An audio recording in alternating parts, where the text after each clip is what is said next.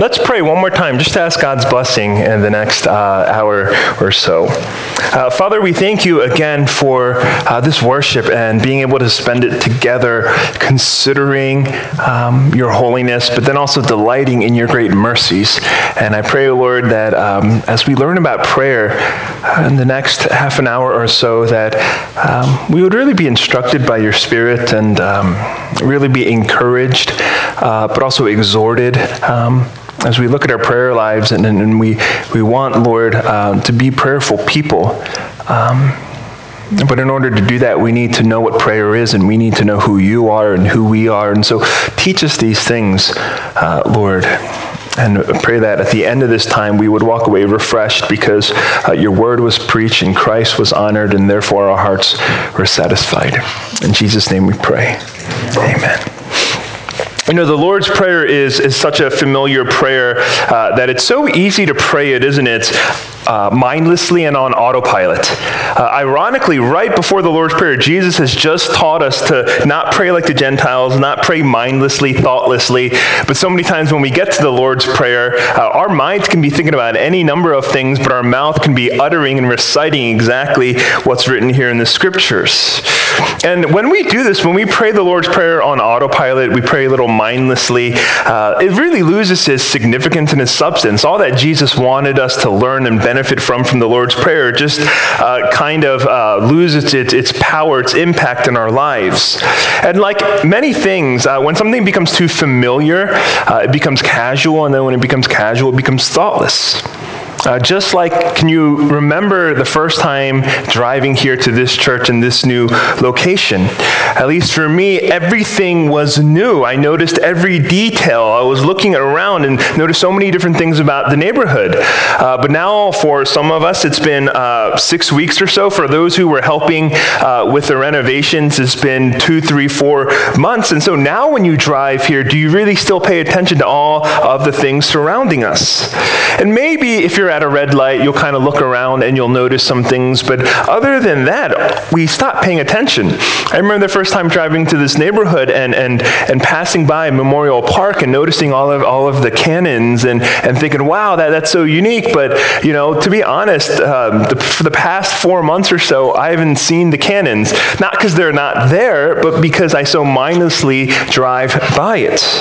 And the same thing can happen when we approach the Lord's Prayer, that we're just praying it because we're so used to it, we've heard it so many times, we've memorized it, that we lose its significance. We lose the substance Jesus is teaching in it. And this is why we need to ask the Holy Spirit for fresh eyes again to see what we're so prone to glaze over.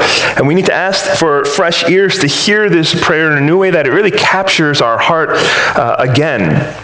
And so this morning, although we read the whole Lord's Prayer, verses 9 to 13, I'm actually only going to focus on verse 9 and focus on the two themes of adoption and adoration as they relate to prayer. Now, I've been here at Cornerstone for about almost 2.5 years, and you may have noticed, I'm not sure if you have, but you may have noticed I like to slow down when it comes to preaching passages. And so in 2.5 years here, I've preached on multiple occasions, I've preached the same passage twice, back to back, just because there's so much in it and I want to squeeze as much as I can. And so to be honest, when it came to this passage in Matthew 6, I think I had announced that, I wanted to preach 10 sermons or so on it. And actually on verse 9, I wanted to do 2 sermons on verse 9 alone. I wanted to do 1 sermon today on verse 9a on adoption, and next week I wanted to do one on 9b, adoration. But luckily for you, I remember this preaching course I took in seminary, and the professor, a wise man, he, in great love actually for all of our future congregations, he said to us, he said, only Charles Spurgeon and Martin Lloyd-Jones could pull off preaching on half a verse or less. You're not them. Don't do it. So with that sobering reminder, I'll try by God's grace and all my might to preach this 1 verse in just 1 sermon. I'll try my best because I love you all. So here's the gospel truth. Here's the summary of our sermon today. Those adopted in Christ adore their Heavenly Father in prayer. Those adopted in Christ adore their Heavenly Father in prayer. And simply we'll look at this sermon and this passage under two headings, adoption and then adoration. So let's start with this first point, adoption. The first thing Jesus teaches his disciples is not what to request God or how we should be requesting it, but he actually teaches us who we are addressing in prayer. He says, pray then like this, our Father in heaven. Now that's significant right off the bat. So as nobody to be confused about prayer, Jesus establishes that prayer is relational. That there is a person on the receiving end of your prayer. There is a living and listening ear who listens to what you pray. Prayer isn't simply bringing together your words or your thoughts and sending them into the universe. Because if you do, it's just dust in the wind. Christian prayer is not impersonal, it's personal. And that makes Christian prayer very unique.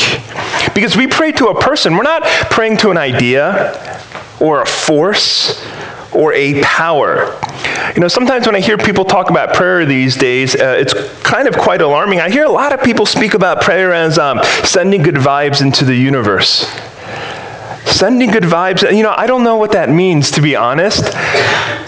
But it kind of makes me think, maybe I'm just a cynic, but what does that actually mean? That means your prayers are being uttered, but if you're just sending them out into the universe, into this impersonal, vast, great abyss of the unknown, then what are your prayers actually affecting? Now, I've heard another one. I don't mean to offend anybody here who's used these kind of expressions, but I do mean it in gentle correction. I've also heard people say, I'm sending prayers your way. And when I hear that, and someone tells me they're sending prayers my way, I can't help but think to myself, I'm the one who needs help. Don't send your prayers to me. Send them to somebody else. Send them to someone who can actually help me. I don't need to be receiving your prayers. Now, I don't know how you think about prayer, how you envision prayer. What is prayer to you? For some, it's sort of like a distress beacon that you're signaling to the universe, hoping that some kind of intervention would happen in your life. Some of us think of prayer that way. Others think of prayer more as this inward, internal, self-soothing technique. You may have more of a Buddhist view of prayer where you're emptying yourself, you're meditating, you're finding balance in your life. But the way Jesus talks about prayer is unlike any of this. Jesus comes along, and when he teaches you, pray, our Father in heaven, he's teaching us that prayer is a relational act with a person that you can call by name.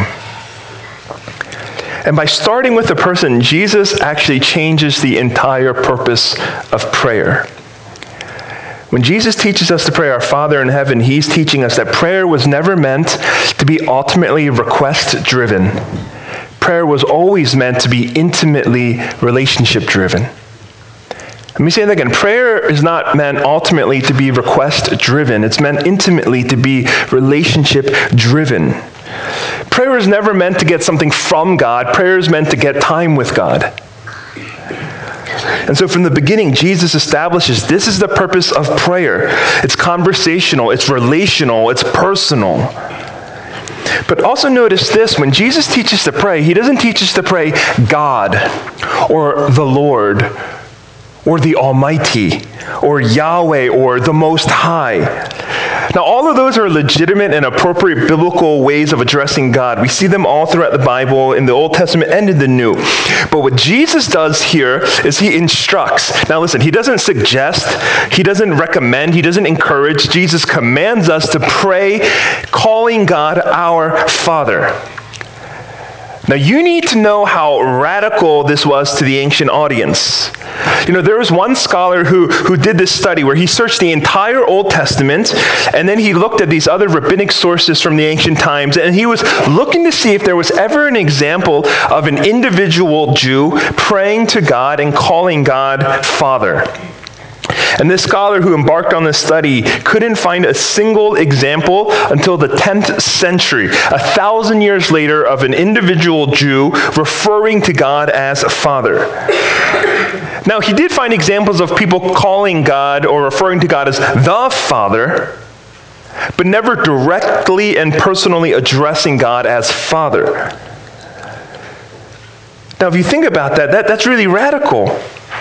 To be told that you now have this direct access to the Almighty in such a way that you can intimately call him Father. Now, in order to help you get a sense of this is a bit of an extreme example, but for the sake of the point, imagine, I want you to imagine the way that the readers heard Jesus saying, you can call God now Father. Imagine if today, in today's sermon, I stood up and I said, this is how we should pray, congregation, from now on. Our Mother in heaven. And if I taught you that, what would your reaction be if I exhorted you, pray now to your mother? And if I were to say that, how many does that strike you as simply different? That's different.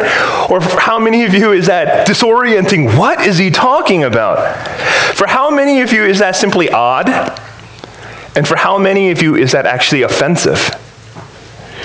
Now, calling God Father probably wasn't as drastic as me trying to teach you to call God Mother, but for the sake of the point, I want you to understand the sort of disorienting nature, the offensive nature of this. This would be revolutionary. This would be paradigm shifting. You could talk about God as the Father, but no one had ever spoken to God as their Father. It's something that we take for granted, isn't it?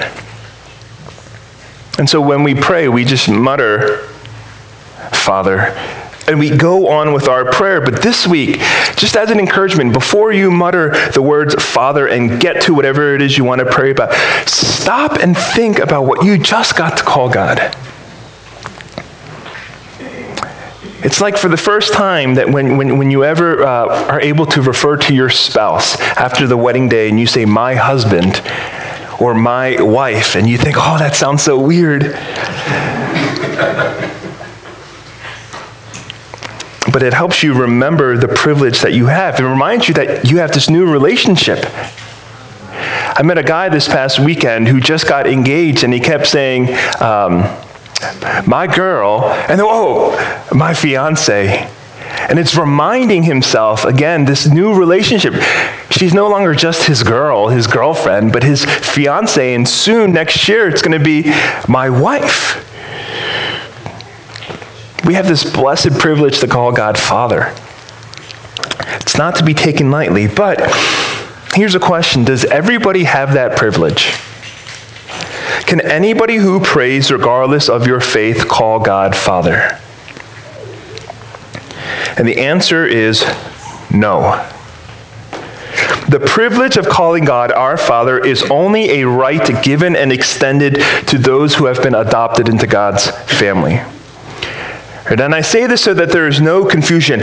Not everybody can call God a Father because God is not a Father to everybody. And this also means, in turn, not everybody is God's child. Now, I understand that sounds offensive to some, that sounds so exclusive. Why would you say such a thing? But let me ask you, if you're wondering that, why should it be? Why should it be the right for anybody to call God Father regardless of your faith?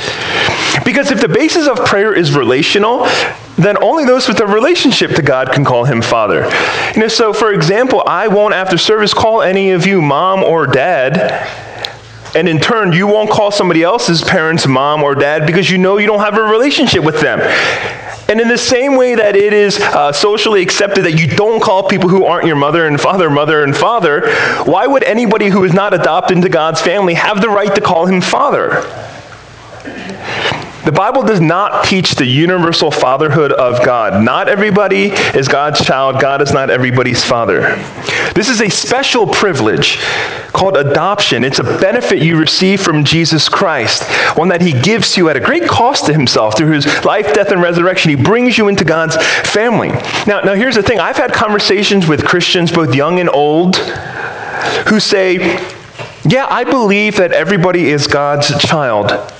And I'll ask, even if they don't believe in him, yeah, we're all God's children. But when I press them, and I think this may be what's going on in your heart too, is this: it becomes really clear that what they mean when they say everyone is God's child is their thinking is, well, God created everybody, and therefore everybody is God's child.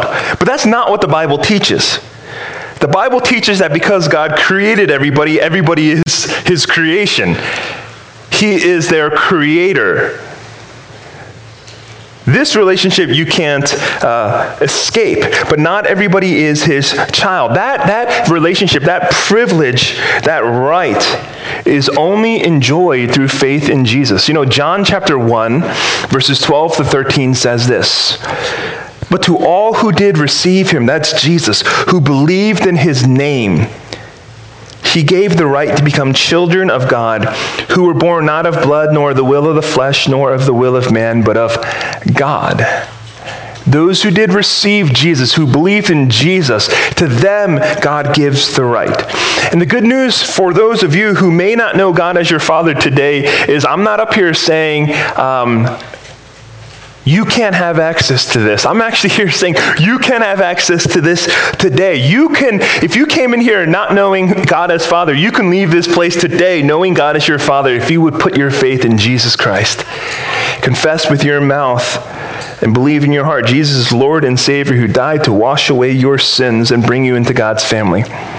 That is a great hope to have. And for those of you who are believers and you are a Christian, you need to remember again, this is a great benefit to call him Father. We need to make much use of it when we pray. Because when you call God Father, it not only reminds you of who God is to you, it reminds you of who you are to God. You are his child. When you pray to God, you don't pray as a slave is talking to his master. You're not praying as an orphan is talking to a stranger. You're talking as a child talking to his or her father.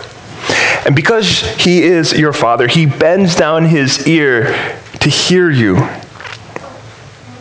Those with young children, you stand tall. Your child is down here. When they ask you something, you don't say, "Find a chair and climb your way to me and talk to me at ear level." What do? You bend down, you stoop low, and that's what our Father is doing. And that's really important, especially in those moments when we're praying in such discouragement and defeat, and we're praying in doubt, and we're praying in disbelief, and our prayers are barely coming out. God is not sitting in heaven going, "Well, pray a little louder." But he is stooping low to hear even the faintest whispers that our hearts mutter, listening even to our groans. Friends, do you make much of your adoption in prayer?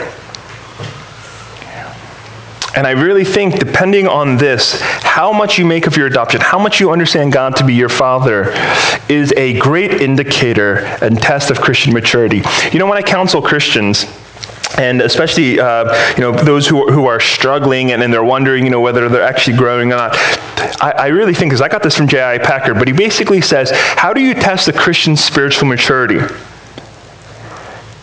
And a lot of us think it's, depending on how much somebody knows or how much somebody does. Right? Those are often the two indicators. He serves the church a lot, he must be, mature, or he knows a lot, he must be mature. No, that's not it at all. How much you understand that you are God's child and he is your Father, that is the test of maturity. That reveals your true understanding of the gospel. I recently went back and I watched the Matrix films, if you remember that. It came out in the 90s, and there's so many good gospel themes in that movie. Keanu Reeves plays a character named Neo, who is the One, almost like a savior figure. And the One, he goes to meet somebody named the Oracle, and before he is able to meet her, he's confronted with her bodyguard. His name's Seraph, and Seraph wants to fight him before he lets the One go see the Oracle. And they spar. It's this great scene. They're on top of these dining room tables, and this great sparring scene. And he proves himself to be the Seraph's equal match because he's not losing. And so Seraph stops the fight. And as if to explain why they just fought, he says, "The Oracle has many enemies. I had to be sure." And Neo responds, "You could have just asked." And that's when Seraph responds with this great line. He says, "You do not truly know someone until you fight them." And I find this line compelling because I think you can apply it to Christianity as well. How do you know that somebody knows God? How can you be sure somebody truly knows God? And on the one hand, you could just ask me. But anybody can say the right answer. Anyone can say the right things. How would you really know? And if I could borrow the words of Seraph, I'd respond, you do not truly know someone's faith in God until you listen to them pray. You do not know how much they know God until you listen to them pray. Because when you listen to them, how they address God, the intimacy shared in that prayer, the love experienced, the dependency expressed, all of these things really show what you believe. Not just in your head, but in your heart. And so J.I. Packer, in his book Knowing God, writes something so illuminating. He writes, if you want to judge how well a person understands Christianity, find out how much he makes of the thought of being God's child and having God as his father. If this is not the thought that prompts and controls his worship and prayers and his whole outlook on life, it means that he does not understand Christianity very well at all. Now, before we end this point, I want to comment on the second pair of words that follows. And for the sake of time, I'll just do it quickly. But Jesus teaches us to pray, Our Father in heaven. And that in heaven deserves its own sermon by itself. But essentially, Jesus is reminding us that although God draws near to us with fatherly care, he also draws near to us with heavenly power. We're reminded that our Father is not only personal, but he is powerful. That he's not only immanent, but he's also transcendent. He's not only Abba, but he is the Almighty. So you don't just pray to a God who cares, you pray to a God who can. You don't just pray to a God who cares, but to a God who can. And that makes all of the difference. So let me close this point with a specific application. This week, as you pray, I challenge you to think very carefully, pay very close attention to how you are addressing God. Pay very close attention to how what you naturally tend toward calling him.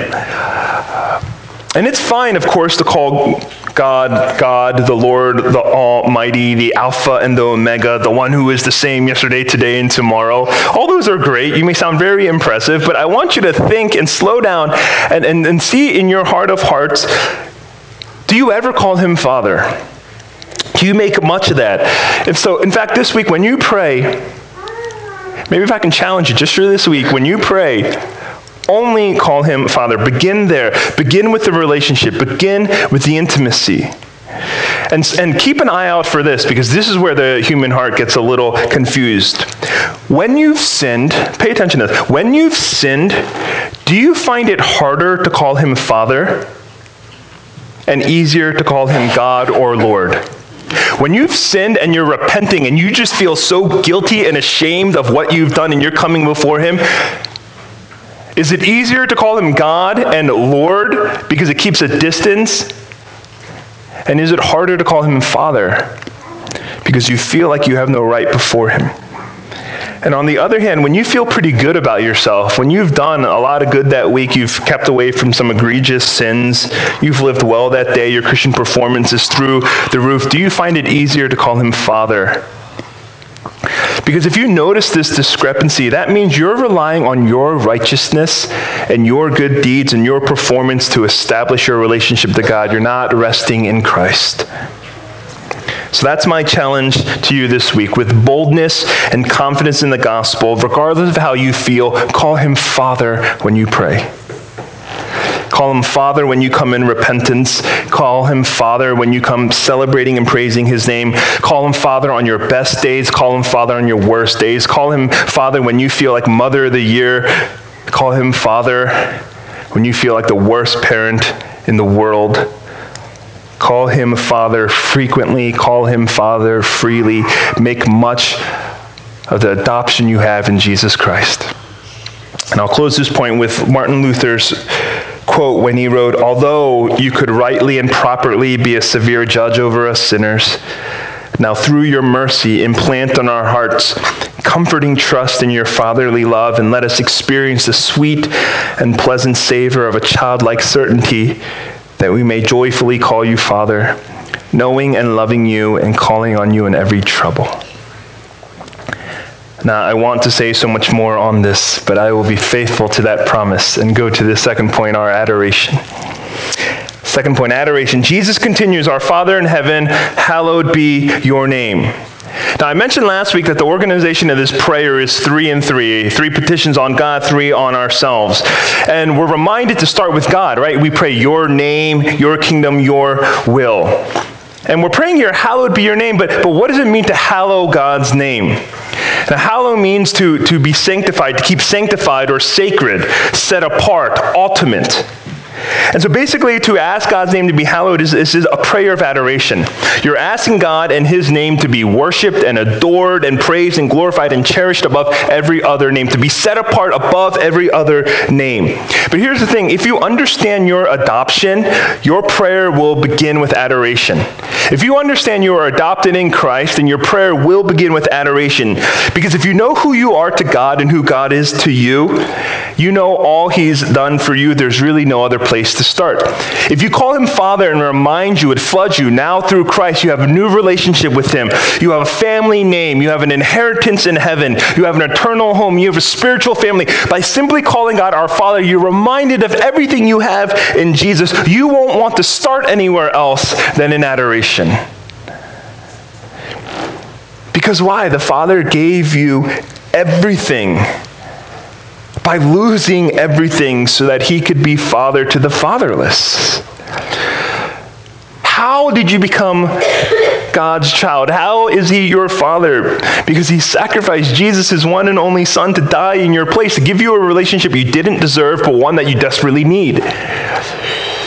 You know, Edmund Clowney, he was the first president of Westminster Seminary in Glenside, and he used to say this. He says, the Bible, that famous verse, John 3:16 that you all know, he says, the Bible does not say that God so loved his son that he gave him the world, but that God so loved the world that he gave us his son.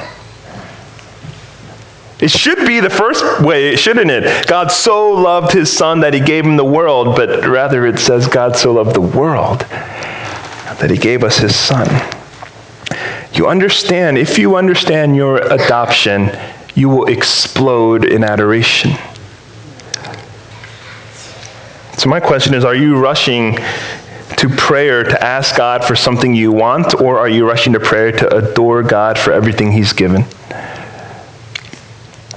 Phil Ryken, he's now the president at Wheaton College. He tells this wonderful story about this wise and benevolent king. And this king was honored, loved by all of his subjects. And so one day a week, he would open his throne room to the public. And during that time, all of these people would come and he would hear grievances and he would listen to petitions. And, basically he was a good king who was making himself available to meet the people's needs. And there was this one man who faithfully came week after week to see the king, and yet he never stood in line to make a request. And this bothered the king. He got kind of suspicious. Why is that man always coming in, sitting in the back throughout the duration of the whole day, but he never makes a complaint against me, he never makes a request to me? And so one day the king called the man forward and asked him, why do you come if you don't ask for any help? And this is what the man said. He said, Your Majesty, when I was a young man, I committed a crime and I was sentenced to death. Yet as I was dragged through the streets to the gallows, I saw you riding on your horse and I cried out for mercy. Since I was such a young man, you granted me a royal pardon and commanded me to be released. That is why I come to stand in your presence every week. I do not come to ask for anything. What more could I ask for? You have already given me my life and my freedom. I come only to pay you homage, to honor you as your devoted servant. Friends, God, our King, has done much more than simply pardon us and shown us mercy, but he has made you an orphan his own. He has made you a felon into his family. He has made you a criminal into his child. So when you come before God in prayer as his child, do you come full of your complaints and requests, or do you come simply to gaze in humble adoration and hallow his name? And think about this with me. If God granted you everything you wanted, if God certainly knows, it says here in Matthew 6, that God knows everything that we need, but if God knew everything you needed and he gave it to you in abundance, so you never had to ask, would there be anything left for you to pray? would you still come to God daily in prayer? Would you come with awe? Would you come with adoration? In fact, we don't even have to make it hypothetical. In your life, in those seasons when there are no fires, when there's no major pressing concerns in your life, in those moments, what does your prayer life look like? Is your prayer life stagnant and absent because I have nothing to pray for? Or is it still frequent and full because it's full of adoration? The Puritan writer Thomas Watson, he had this helpful insight when he basically said, this prayer for adoration is the only petition that will continue into heaven. He says, when some of the other petitions shall be useless and out of date, as we shall not need to pray in heaven, give us our daily bread, because there shall be no sin, nor lead us into temptation, because the old serpent is not there to tempt. Yet the hallow of God's name will be of great use and request in heaven. We shall be ever singing hallelujahs, which is of nothing else but the hallowing of God's name. The health and the vitality of your relationship with God is really tested.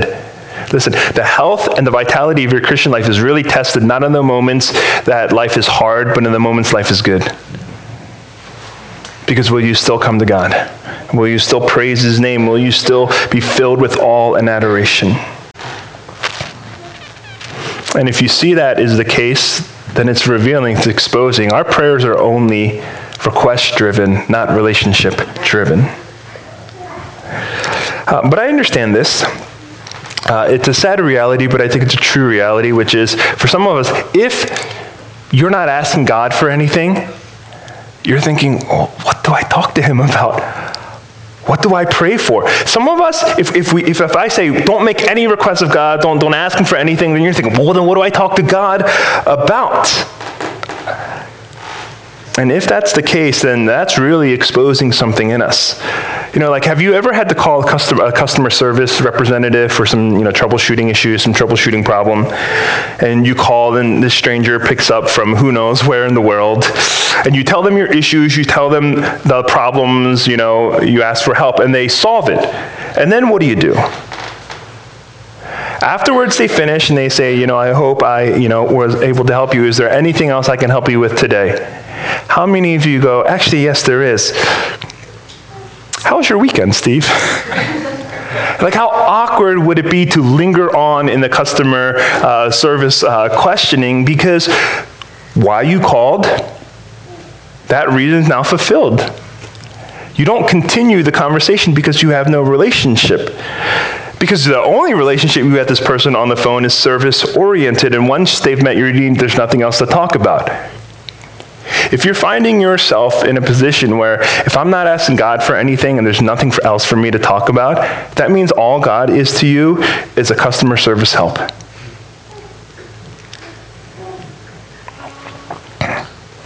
So then if I'm not asking God for things, what else can I be talking to God about? And obviously Jesus here is teaching us adoration, but along with adoration, I think is something very important, and that's thanksgiving. Thanksgiving. This is such an important part of prayer. Jesus doesn't devote a separate line to this, right? Jesus doesn't say, when you pray like this, our Father in heaven, hallowed be your name, and thank you for everything. And you might be thinking, well, if it's so important, why isn't it here? Well, first, Thanksgiving is all over the rest of the Bible and the need to pray for it. But I actually believe hallowed be your name includes Thanksgiving. Because John Calvin actually, he basically said this. He said, a heart of ingratitude, a heart of indifference and giving thanks to God is actually a way that we fail to honor his name. It's a way we fail to hallow his name. Because, listen, by refusing to be thankful for the things that God has given in your life, you're not hallowing God's name, you're hollowing God's name. When you refuse to give thanksgiving, you're hollowing out, you're taking out, you're emptying out reasons to adore God. You're emptying reasons why God and God alone deserves to be praised, glorified. I heard Tim Keller liken, he basically said, our ingratitude, he didn't call it this is kind of my take on it, but that's my way of getting credit for something he did. He basically says, refusing to be thankful in prayer, ingratitude, is cosmic plagiarism. Right? Plagiarism, of course, is taking credit for another person's idea by claiming, that you came up with it or passing it off like it was yours. Right? Essentially, plagiarism is a refusal to give thanks and credit where it's due, and as a result, it's theft. When we refuse to give God thanks, we're not hallowing his name, we're hollowing it. We're robbing God of the credit that is due to him. We're refusing to acknowledge that what we have only because of him. And by refusing to give thanks, you're basically stating to yourself and to the world that everything I have, all the blessings I have because I deserve it. I worked for it. And this is plagiarism at the cosmic level. And the only solution to this is to hallow God's name by giving him thanks, properly acknowledging his name. This, what I have, comes from you, O Father, the giver of all good gifts.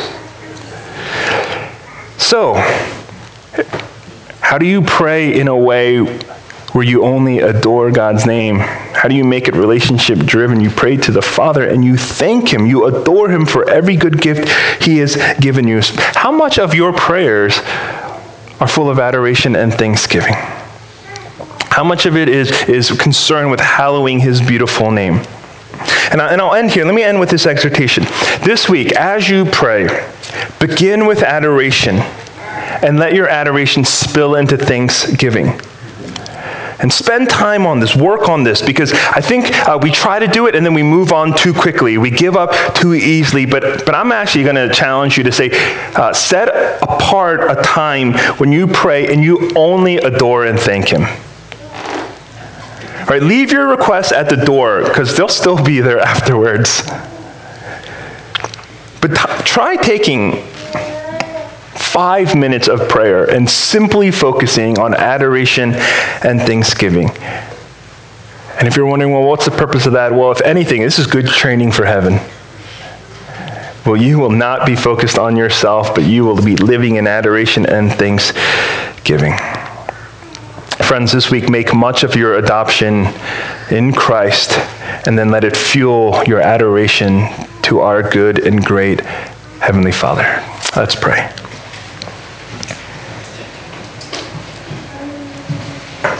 Father, as you have just taught us to pray, our Father in heaven, hallowed be your name.